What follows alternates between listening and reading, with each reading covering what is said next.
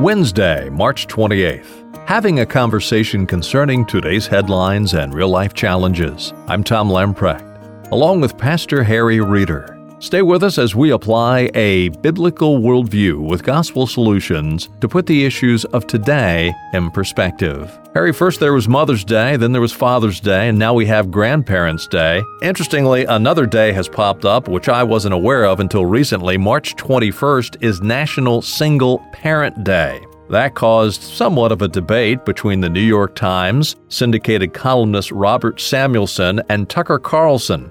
Harry, the bottom line on this debate is, being a single parent, is that a detriment to a family and to a society? Single parenting, in many cases, is heroic. Single parenting is something to be avoided, if possible. Here's the reality. We live in a broken world, so what happens? A spouse dies, or a marriage gets broken because someone is unfaithful. And then what happens to the children? Well, they're in a single-parent home. Then the single parents who remain in that home and faithful to those children are engaged in a heroic struggle. But why would we say it's a heroic struggle? Because it is not the created order. The created order is it takes a man and a woman to have a child. And God designed that to take place within the covenant of marriage because it takes a man and a woman to raise a child rightly.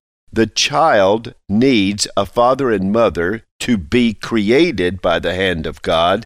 We need both a father's love and direction and a mother's love and nurture. The teaching of kindness upon the mother's tongue, as Proverbs says, and the direction and empowerment that a father's exhortation gives to their child.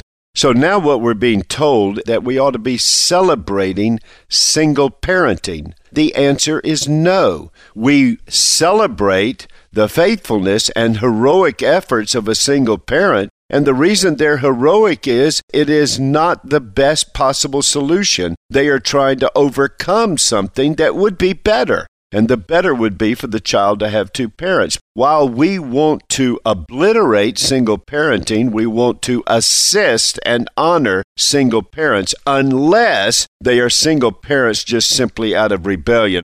We need to recognize the consequences of a culture that attempts to normalize and celebrate single parenting. And that's what the article attempted to do. One of my father's statements, I'm sure he borrowed it from somebody, figures don't lie, but liars sure do figure. And that's what the New York Times opinion piece attempted to do. But Mr. Samuelson responds to it, and he just points out that this was purely fabrication in an attempt to normalize single parenting. And we know that poverty, lack of education, a lack of employment, all of those things skyrocket in the children's lives that are raised in a single-parent home, which is why, for instance, in our church, whenever we have parents who are faced with single parenting, we try to step in and assist them because we know they're facing an uphill struggle in what will happen in their children because of the single parenting. But the answer is not to try to normalize single parenting. Tom, here's what's really interesting. Because of the sexual revolution in the African American community, before 1970, the statistics for children born out of wedlock in a single-parent situation were less than 20%, and now they are up to 72, approaching 75% since 2010. And in the Caucasian community, it was 6%, and now it's at 36%. The Hispanic community has faced pretty much the same situation. Tom, what we are attempting to do because of the prevalence of single parenting, which is promoted through the sexual revolution and which is promoted through the all-out assault upon the nuclear family of one man, one woman for one life, because of that, we have attempted to normalize it. So an opinion piece comes up. They attempted to fabricate the statistics to lie about the unbelievable challenge of single parenting. Well, thankfully, Mr. Samuelson, who is no conservative at all, just says, listen, let's be honest about this. It is an undeniable fact that out of single-parent homes, that the children by no means have the same record of engagement in gainful employment, finishing education, staying out of poverty, staying off of governmental support programs. It is an unbelievable challenge. Harry, indeed, Samuelson finishes his column on single parenting by saying, we are condemning more of our children to a precarious upbringing, and that's a problem. Harry, is this a 21st century example of the sins of the father being visited upon the child? That's right. And you see what's happening out of engagement of soft pornography, sexual revolution of the 1950s, and the consequences have now arrived in the 21st century, and now the attempt to socially approve what we ought to be disapproving of as a cultural value and what we ought to be responding to as a cultural challenge. Single parenting is a cultural challenge with moral and spiritual implications, and we ought to respond to it, not attempt to normalize it and say that it is not a problem and in fact ought to be embraced as a way of life. Not if we really have any senses. Let me finish this way, Tom, with two comments.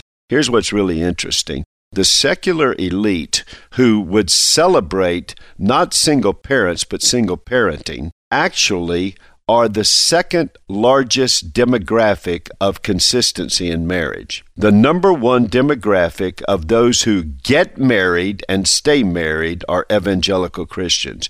The number two are college-educated, six-figure families.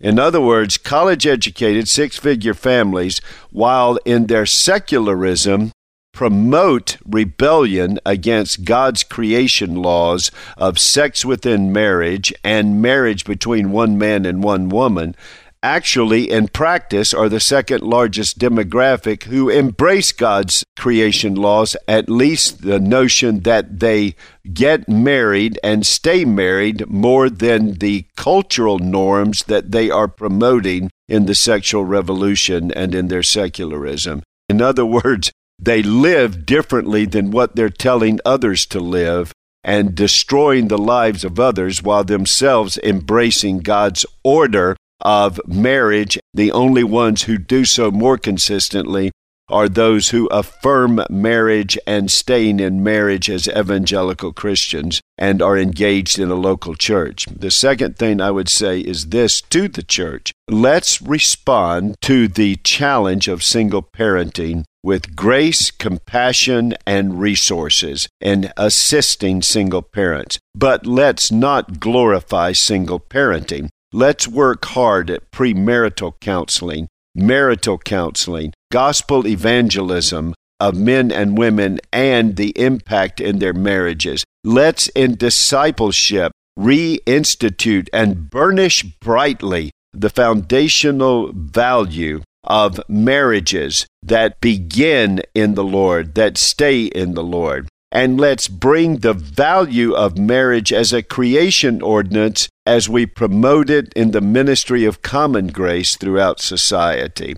If we love people made in the image of God, we will promote the most foundational institution in society that God has created for the well-being of society, and that is a marriage of a man and a woman, monogamous, covenantal, heterosexual marriage that makes every effort, as the vow says, for better or for worse, to stay the course and raise children within the boundaries of a home where they have a father and a mother, both supplying what's necessary physically, financially, morally, culturally, and spiritually in the life of the next generation. Harry, as we close out for today, let me give our listeners a friendly exhortation to download the Briarwood app. With this app, you'll have access to resources that will challenge your walk in the Lord Jesus Christ, including Fresh Bread, our 5-minute daily devotional. Harry goes through the scriptures verse by verse. This is a great tool to encourage you in your daily quiet times. You'll find other audio, video, and written resources on the app. Simply go to your favorite app store, type in Briarwood PCA. It's yours at no cost. Well, do stop by again tomorrow, Thursday, as we continue our conversation and as we apply a biblical worldview to put the issues of today in perspective.